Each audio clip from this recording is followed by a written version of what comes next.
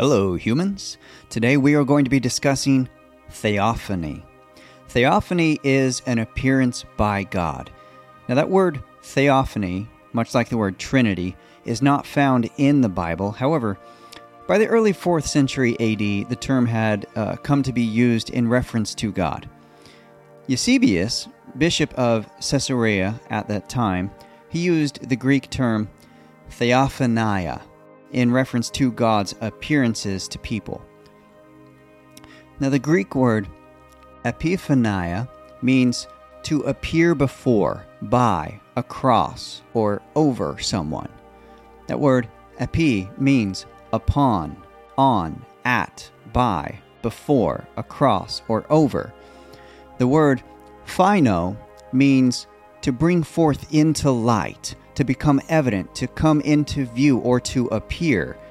So Paul used the compounded word, which is epi plus phino, to be epiphania, to describe the second coming of Jesus, when our Lord will make his appearance before us and over us. Why? Well, because it is written that when Jesus returns, he will be returning from the same place he was seen when he departed, which is from the clouds in the sky. Now, the word theos means God.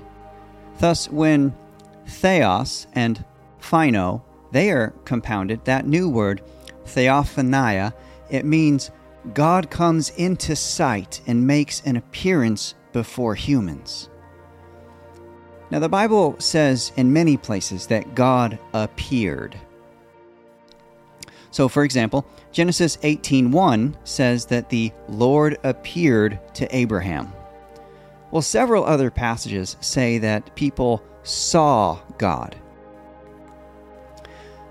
Now, when Isaiah 6:1 says that Isaiah saw the Lord, or Abraham appeared, or Lord appeared before Abraham, it should be noted that appeared and saw, they usually reflect different forms. It's the same Hebrew verb, ra'ah.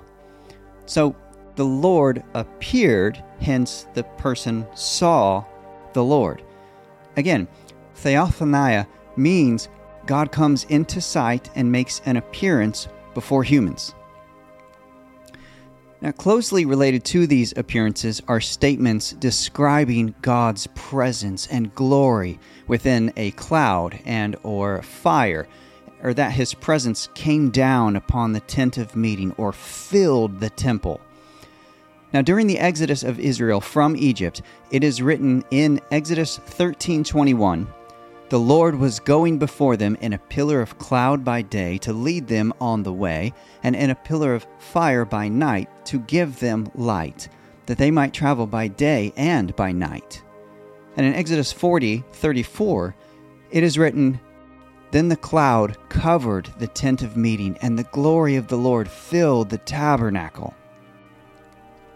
And God typically spoke to Moses from the tabernacle. Later, when the temple was dedicated, 1 Kings 8:10 says, "The cloud filled the house of the Lord." Now this cloud is associated with God's glory, and where God says, 2 verses later, he would dwell. So later on, however, God forsakes the temple because of the sins of Israel. Hence, the cloud and God's glory departs. But throughout the Bible, the local presence of God is regularly indicated by the tabernacle and later by the temple, for this is the place where all the offerings are given to God and where people come before God. However, it is evident that an appearance by God, it does not limit God to one particular place. During the dedication of the temple, prior to its destruction by the Babylonians, Solomon said in 1 Kings 8:27, "But will God indeed dwell on earth? Behold, heaven and the highest heaven cannot contain you. How much less this house which I have built?" In fact, God's omnipresence is described all throughout the Bible. God is everywhere, all the time. Now, one of the most obvious scenarios when theophany occurs in Scripture is showcased in a sighting after Christ's resurrection in Luke 24, 13 to 35. It's so important, I'm going to read that whole passage, and then we're going to talk about it. Verse 13, "And behold, two of them were going that very day to a village named Emmaus, which was about 7 miles from Jerusalem. And they were talking with each other about all these things which had taken place. While they were talking and discussing, Jesus himself approached and began traveling with them. But their eyes were prevented from recognizing him. And he said to them, 'What are those words that you are exchanging with one another as you were walking?' And they stood still, looking sad. One of them, named Cleopas, answered and said to him, 'Are you the only one visiting Jerusalem and unaware of the things which have happened here in these days?' And he said to them, 'What things?' And they said to him, 'The things about Jesus the Nazarene, who was a prophet, mighty in deed and word in the sight of God and all the people, and how the chief priests and our rulers delivered him to the sentence of death and crucified him. But we were hoping that it was he who was going to redeem Israel. Indeed, besides all this, it is the third day since all these things happened, but also some women among us amazed us. When they were at the tomb early in the morning, they did not find his body. They came, saying that they had also seen a vision of angels who said that he was alive. Some of those who were with us, they went to the tomb, found it just exactly as the women also had said, but him they did not see.' And he said to them, 'O foolish men, slow of heart to believe in all that the prophets have spoken. Was it not necessary for the Christ to suffer these things and to enter into his glory?' Then, beginning with Moses and with all the prophets, he explained to them the things concerning himself in all the scriptures. And they approached the village where they were going, and he acted as though he were going farther. But they urged him, saying, 'Stay with us, for it is getting toward evening, and the day is now nearly over.' So he went in to stay with them. When he had reclined at the table with them, he took the bread and blessed it, and breaking it, he began giving it to them.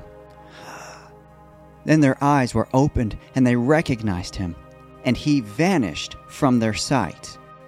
They said to one another, 'Were not our hearts burning within us while he was speaking to us on the road, while he was explaining the scriptures to us?'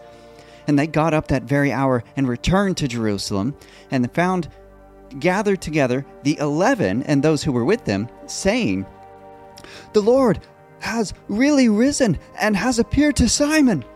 And they began to relate their experiences on the road and how he was recognized by them in the breaking of the bread." It's a powerful passage. Now, Jesus appeared, and the two disciples saw him. Again, Theophany. It means God comes into sight, makes an appearance before humans. But what was their miraculous sign of confirmation? Jesus vanished. They no longer saw him. A mere man cannot do that. The two disciples saw the resurrected Jesus, who is God, and yet they did not recognize him until he blessed and broke bread with them. Now, before I address the often overlooked verse regarding revealed theophanies, let's pause for a moment so that I may address the critics' common objection regarding the disciples' inability to recognize the resurrected Jesus. If Jesus had the same physical body after his resurrection, why did his disciples not recognize him? That's a fair question. Well, Jesus did rise in the same body of flesh and bones in which he died, but there exist many possible reasons why his disciples might not have immediately recognized him. Now, the first and most obvious reason would be that of disfigurement. Isaiah 52:14 prophesied of the suffering servant that his appearance was marred more than any man. Thus, we can reasonably conclude that Jesus' physical body, including his face, was marred nearly beyond recognition due to the beatings, the scourging, and crucifixion by the Romans. In addition, we must remember that in John 20, verse 17, Jesus informed Mary Magdalene that he had not yet ascended to the Father, therefore he was still in his resurrected, albeit disfigured body. However, many other reasons why the resurrected Jesus wasn't immediately recognized are described elsewhere. In John 20, verse 1, it is written that Mary Magdalene came early to the tomb while it was still dark. Well, it's difficult to identify details in darkness, right? In verses 11 to 15, it is written that Mary was weeping. Therefore, tears in her eyes most likely caused blurry vision. And in verse 16, it is written, Jesus said to her, Mary. And she turned and said to him in Hebrew, Rabboni, which means teacher. But if Mary turned, that means she had been facing the wrong direction and therefore not looking directly at Jesus, which would explain why she did not immediately identify Jesus. But overall, Mary was in the darkness of early morning, tears in her eyes, and she wasn't even facing the right direction. So that's Mary. In John 20, verse 25, Thomas, possessing disbelief due to Jesus' confirmed death, said, Unless I see in his hands the imprint of the nails, and put my finger in the place of the nails, and put my hand into his side, I will not believe.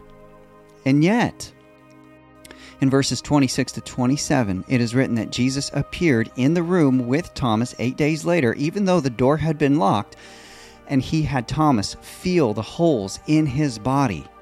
Therefore, we know that Jesus chose to keep his scars, even though his body had been healed enough to function properly.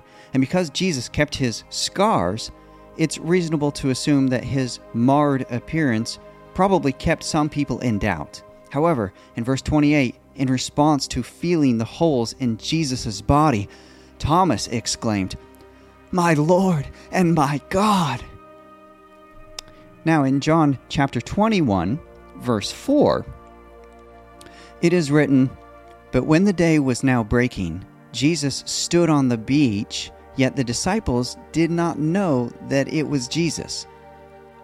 But why not? Well, just 4 verses later, in verse 8, it is written, They were not far from the land, but about 100 yards away. Well, it may not be that far, but 100 yards? At such a distance, it's not possible to accurately identify a person's facial features. In addition, we simply don't know if Jesus had been wearing an outer cloak, which may have further concealed his face, especially in shadows. But what we do know is that the apostles recognized Jesus by his words and deeds. Again, in John chapter 21, this is verses 5 to 7. John recognized Jesus even from 100 yards away because Jesus had called attention to the fact that they had not caught any fish, then directed them to cast their net on the other side of the boat, which resulted in a massive catch. Now, why is that significant? Because Jesus had done the exact same thing when he first called them to follow him. We see that in Luke 5, 4 to 6. Likewise, the 2 disciples on the road to Emmaus recognized Jesus when he blessed and broke bread with them. Why is that significant? Listen, not only did Jesus bless and break bread with his apostles during the Last Supper, but Jesus also did the same when he fed the 5,000 men plus women and children. It is written in Matthew 14:19, He took the 5 loaves, the 2 fish, looking up toward heaven, he blessed the food, and breaking the loaves, he gave them to his disciples. The disciples gave them to the crowds. Everybody ate. They were satisfied. They had baskets left over. So they recognized this. In conclusion to that, the perceived problem of Jesus not being immediately recognized was always temporary, and the appearances always concluded with the witnesses being absolutely convinced that it was the same Jesus in his resurrected, albeit disfigured body. Now, returning to the topic of revealed theophanies. Road to Emmaus. Luke 24:27 states that, beginning with Moses, with all the prophets, he explained to them the things concerning himself in all the scriptures. But what are those things that the Tanakh, the Old Testament, reveals about Jesus? Well, despite previously mentioned examples of theophanies, some biblical passages seem to state that people cannot see God. Well, you'll have to watch my other video where I explain that in great detail. Contradiction. No one has seen God? But suffice it to say that the passages stating that no one can see God, they all refer to the true spirit essence of God, not the theophanies. Now, one of the examples from the Old Testament that Jesus most likely explained to the two disciples on the road to Emmaus is found in Exodus 33:18, when Moses asked God to show him God's glory, and then God allowed Moses to see his backside in verse 23. But whose backside did Moses see if God is spirit and no one can see God as spirit? Well, I believe it is evident. Moses saw the backside of Jesus Christ, pre-incarnate Jesus Christ. Now, how do I know? Because in Exodus 33:21, Moses was told by God to stand on the rock. And who is the rock? Jesus Christ is the rock. Moreover, the Son brings glory to the Father, and the Father glorifies the Son. It is written. Now, for this reason, it is written in John 1:14, "And the Word became flesh and dwelt among us, and we saw his glory, glory as of the only begotten from the Father, full of grace and truth." And again, when it says that the Word became flesh and dwelt among us, that word dwelt, it literally means tabernacled. Now, this Word of God is the same Word who created all things in Genesis chapter 1, in the beginning, and so is genuinely God. For this reason, Paul wrote in Colossians 1:15-17, "He is the image of the invisible God, the firstborn of all creation. For by him all things were created, both in the heavens and on earth, visible and invisible, whether thrones or dominions or rulers or authorities. All things have been created through him and for him. He is before all things, and in him all things hold together." Also, for this same reason, Hebrews 1:3, speaking about the Son, says, "He is the radiance of his glory and the exact representation of his nature, and upholds all things by the word of his power." Therefore, Moses saw the Father's glory, who is the Son, Jesus Christ. However, it is extremely significant that Moses only saw the backside of Christ, because the Lord already had in mind to turn his back on the old covenant of the sacrificial system through the Mosaic law in order to put his face toward the new covenant of faith in Christ, who is the full final sacrifice. Listen, for this reason, it is written that as soon as the law had been given to Moses, the law had been immediately broken and shattered. Thus, all people who strive to enter the kingdom by their own merits through the law, even though they cannot fully obey the law, will not be able to enter. Now, for this reason, it is written that the law and its continual temporary sacrifices were only a mere shadow of the good to come. But God does not always appear in the same form within theophanies.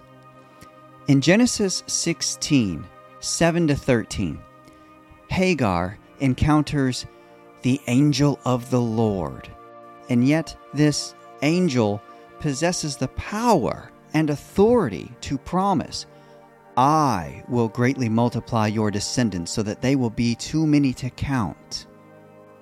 Well, Hagar's response, recorded in verse 13, says, "Then she called the name of the Lord who spoke to her, 'You are a God who sees.'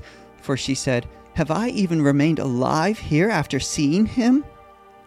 So how is the angel of the Lord able to take ownership and promise something that only God can do and receive glory that only God should receive? Why would Hagar call an angel a God who sees?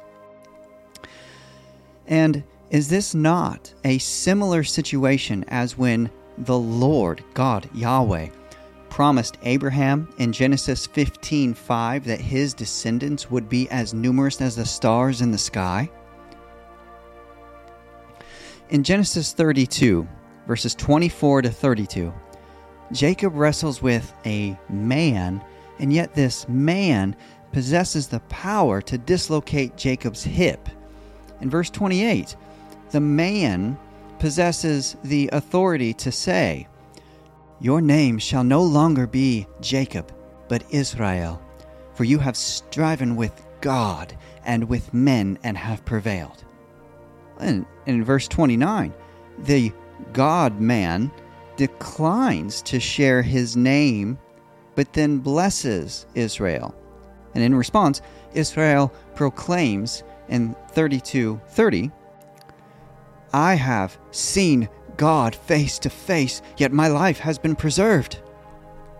And then he names that location Peniel, which means the face of God. But how can a mere man possess the authority to change Jacob's name to Israel? And why would Israel call a man God? And is it not similar to when the Lord, God, Yahweh, changed Abram's name to Abraham in Genesis 17:5? However, is it not written in Isaiah 42:8, "I am the Lord, that is my name. I will not give my glory to another, nor my praise to graven images"? And is it not also written that Scripture cannot be broken, God's word stands forever, and that his word will accomplish his desires and succeed in the matter for which he sent it? So, how then is it possible for a man or an angel of the Lord to receive God's glory unless the man and angel of the Lord are God? After all, is it not written that angels refuse to accept worship and refuse to usurp the power and glory and authority of God? So, who then is the angel of the Lord? Here's where we come to something really interesting. In Exodus 3, 2-6, it is written that the angel of the Lord appears to Moses in a blazing fire from the midst of a bush. And then Moses took notice. And it is written in verses 4-6, "When the Lord saw that he turned aside to look, God called to him from the midst of the bush and said, 'Moses, Moses.' And he said, 'Here I am.' And then he said, 'Do not come near here. Remove your sandals from your feet, for the place on which you are standing is holy ground.' He also said, 'I am the God of your father, the God of Abraham, the God of Isaac, and the God of Jacob.' Therefore, the angel of the Lord is the Lord God, Yahweh." Like it or not, that's what Scripture says. Now examine Judges chapter 13, verses 2-22. In verse 3, the angel of the Lord promises Manoah's barren wife that she was going to conceive and give birth to a son. In verse 6, the woman came and told her husband, and she said, "A man of God came to me, and his appearance was like the appearance of the angel of God, very awesome." In verses 10 to 11, the angel is described as being in the appearance of a man.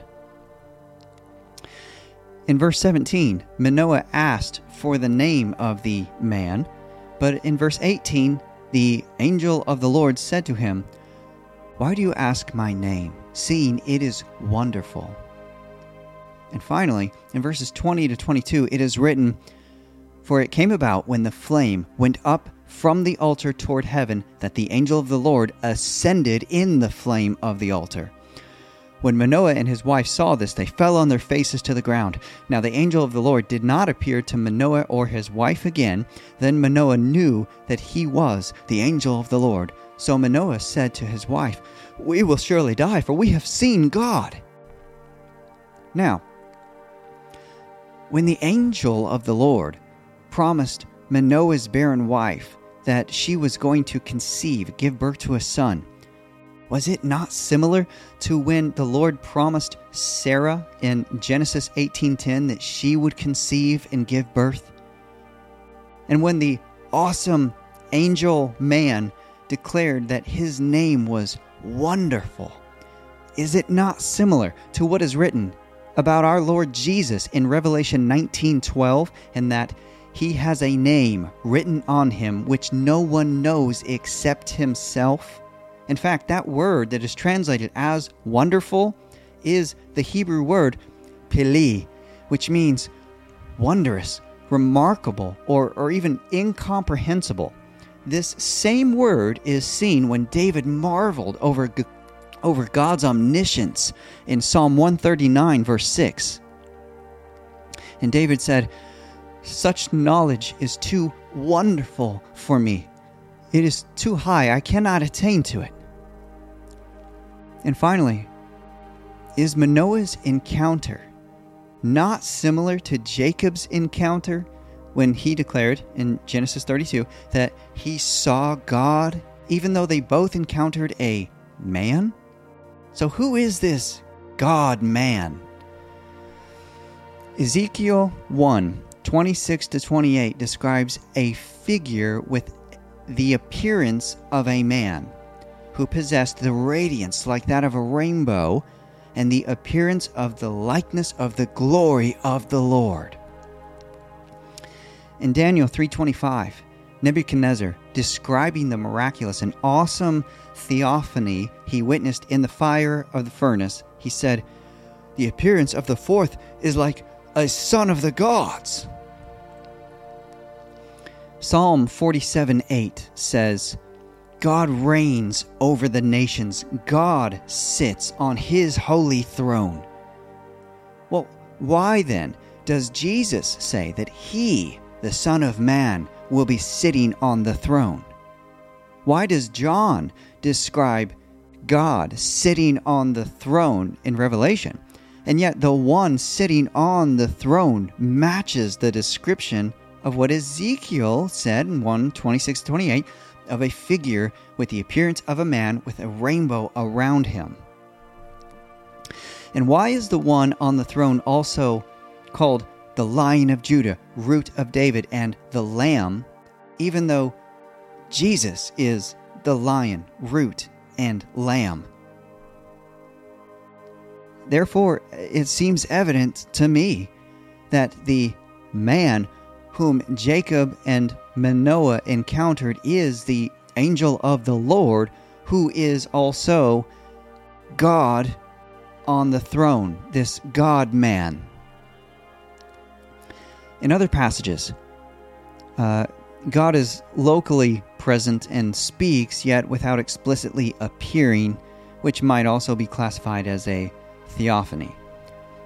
But listen, finally, one of my favorite scenarios showcasing theophany, which many would differentiate and classify between theophany and Christophany, whatever. It's all Jesus to me. Genesis chapters 18 through 19. Genesis 18 to 19. So in Genesis 18, verse 1, the Lord, which is God, Yahweh, appeared to Abraham. But what was the appearance of the Lord? Well, in verse 2, it is written that Abraham saw 3 men. So the Lord showed up, but he saw 3 men? In verse 10, one of the men promised that the same time of the following year, Sarah would conceive and have a son. Now, in the distance, Sarah laughed because she believed herself to be too old to have children. And being omniscient, the one of them, as the Lord, said, why did she laugh? She denied it. But in verse 13, the Lord, God, Yahweh, being omniscient, knew she laughed, called her out on that lie. Now in verse 14, the Lord, God, Yahweh, promises that he will return at the appointed time the following year. And in verse 17, the Lord, God, Yahweh, said, shall I hide from Abraham what I am about to do? And then what happens in verses 20 to 22, this is chapter 18. What happens in 20 to 22 contains extremely important details of this theophany. It says, and the Lord said, the outcry of Sodom and Gomorrah is indeed great, and their sin is exceedingly grave. I will go down now and see if they have done entirely according to its outcry, which has come to me, and if not, I will know. Then the men turned away from there and went towards Sodom, while Abraham was still standing before the Lord. Okay. And then from verses 23 to 32, Abraham attempts to intercede on behalf of anyone who might be righteous so that they might be saved. And the Lord, God, Yahweh, concludes by assuring Abraham that even for the sake of 10 righteous people, he would not destroy Sodom and Gomorrah. And then, chapter 18, in verse 33, ends by saying, as soon as he had finished speaking to Abraham, the Lord departed, and Abraham returned to his place. However, chapter 19, verse 1, begins by saying, now the 2 angels came to Sodom in the evening as Lot was sitting at the gate of Sodom. Then in verse 11, it states that the 2 men who were angels possessed the power to strike the wicked men of Sodom with blindness. And in 13, the 2 angels say, we are about to destroy this place because their outcry has become so great before the Lord that the Lord has sent us to destroy it. Okay, so let's review the logic of this theophany as stated by Scripture, which cannot be broken. The Lord appeared to Abraham. Yet Abraham saw 3 men. But one of the men spoke as the Lord. The one who spoke as the Lord remained with Abraham as the other 2 men went to Sodom. But the 2 men who went to Sodom were angels. The 2 angels said they were sent by the Lord from whom they had just departed, who is still with Abraham.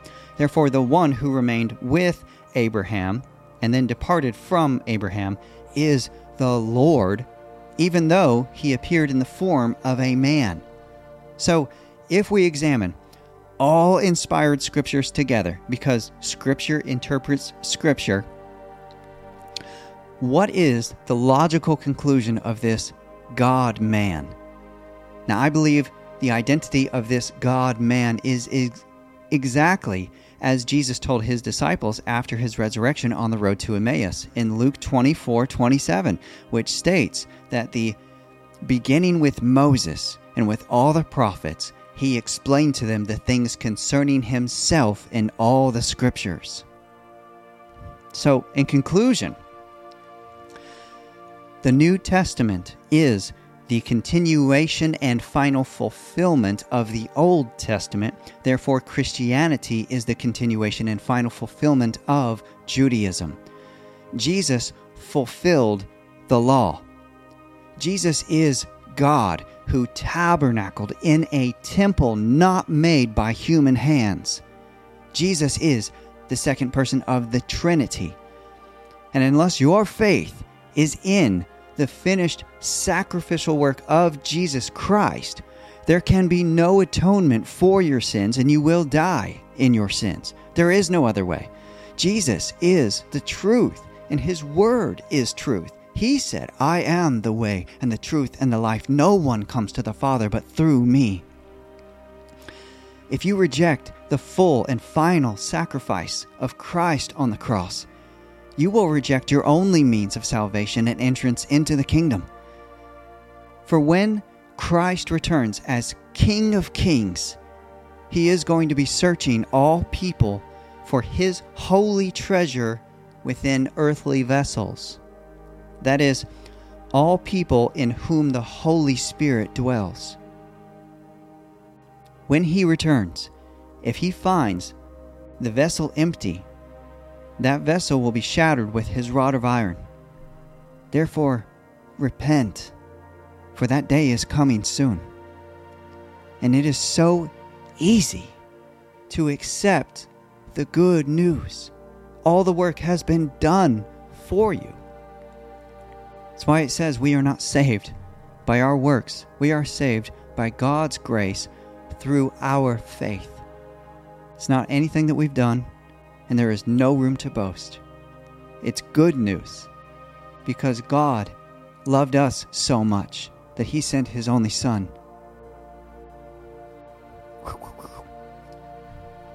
Repent, believe, live.